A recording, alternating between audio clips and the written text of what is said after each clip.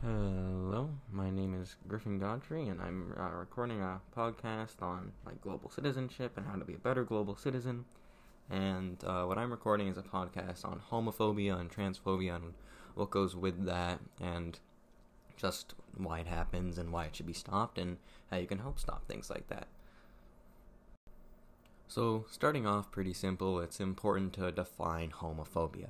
So, homophobia is the dislike or prejudice against any gay, lesbian, or bisexual people, really against the major part of the LGBTQIA plus community. This is normally due to the fact that, for some odd reason, the Bible deemed this morally wrong. Therefore, many more religious people believe or have been taught to believe that it's a bad thing. There are more people who just generally don't like or support the idea of a same-sex relationship due to their misunderstanding and lack of education on the subject. Along with homophobia, we have something called transphobia, and transphobia, similarly, is the dislike or prejudice against those who have opted not to identify as the gender given at birth.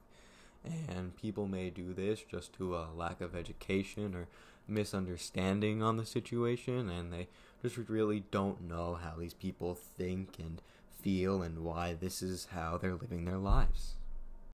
Transphobia can also occur if someone may enforce gender roles very strictly in their home and may believe that there is a certain system in society that everyone should be following from their birth till the day they die.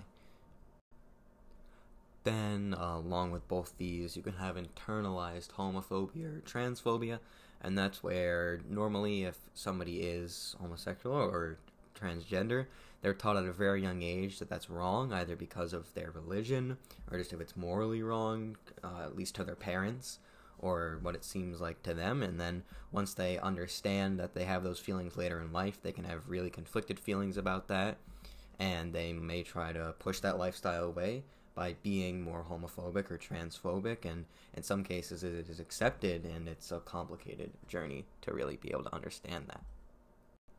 Now, some people may be wondering why this is such a huge issue. It may not seem like a big thing to some people, but to the people that are part of the LGBTQIA plus community, this can be really demoralizing. They're being told you can't live this way because it's wrong, or because it's immoral, or because it's different, or because it's weird, and it's really not. It's just a lifestyle they've been given, and all this can be prevented. All this negativity can be prevented by just accepting that this is how other people are living their lives. And if you ignore a personal bias that a lot of the time is misguided or maybe simply wrong, depending on what you've been told because of either religion or just X, Y, and Z, a whole plethora of reasons this happens, and most times it's because of a lack of education on it, or rather the wrong kind of education on it. And by educating yourself and others, it can really help the situation. One great way to start being an ally and maybe just getting some more education on the topic is doing these really simple little things like using the right pronouns and calling people by the right name and respecting everyone's relationship. And I think one thing is that some people may say a homosexual relationship may not have as much shared love as a heterosexual relationship, and that's just wrong. That's not how it works, and it seems pretty clear. Love is love. That's what it is. It doesn't matter what your gender is. It doesn't matter what the other person's gender is. If you love that person and you want to keep that relationship, that's what you do. And none of that should really even matter. Your gender or how you feel about anyone, that's just love, and everyone should be accepting of that regardless of what they themselves think, because it's not their life, it's not hurting them, it doesn't really affect them.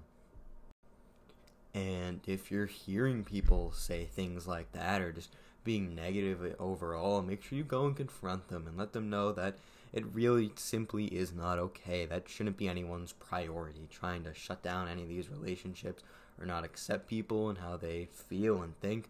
Just ask that person to think about it and take time to realize their error and that they need to really fix what they're doing. And like I said, just simple things like using the right pronouns and respecting all kinds of relationships, regardless of any personal bias you have or anything you've been taught by either your parents or just anyone.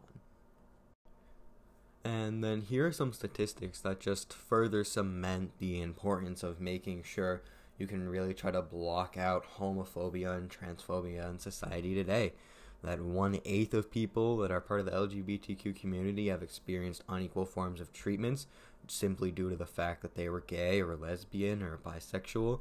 And 1/7 of people that are part of that community haven't sought out treatment for certain things due to that fear of discrimination simply because they are gay or just homosexual. And that 1/4 of people that are part of the LGBTQ community have seen or experienced some kind of discriminatory or negative actions towards them or others that are part of that community from staff in public places. And then moving on to things regarding transphobia, there's the fact that nearly half of trans people said that to them it doesn't seem like people understand really how they think and how they feel, and maybe that's why they have those negative feelings towards them, which is just really unfortunate. It seems like that is the case, just that lack of education and misunderstanding.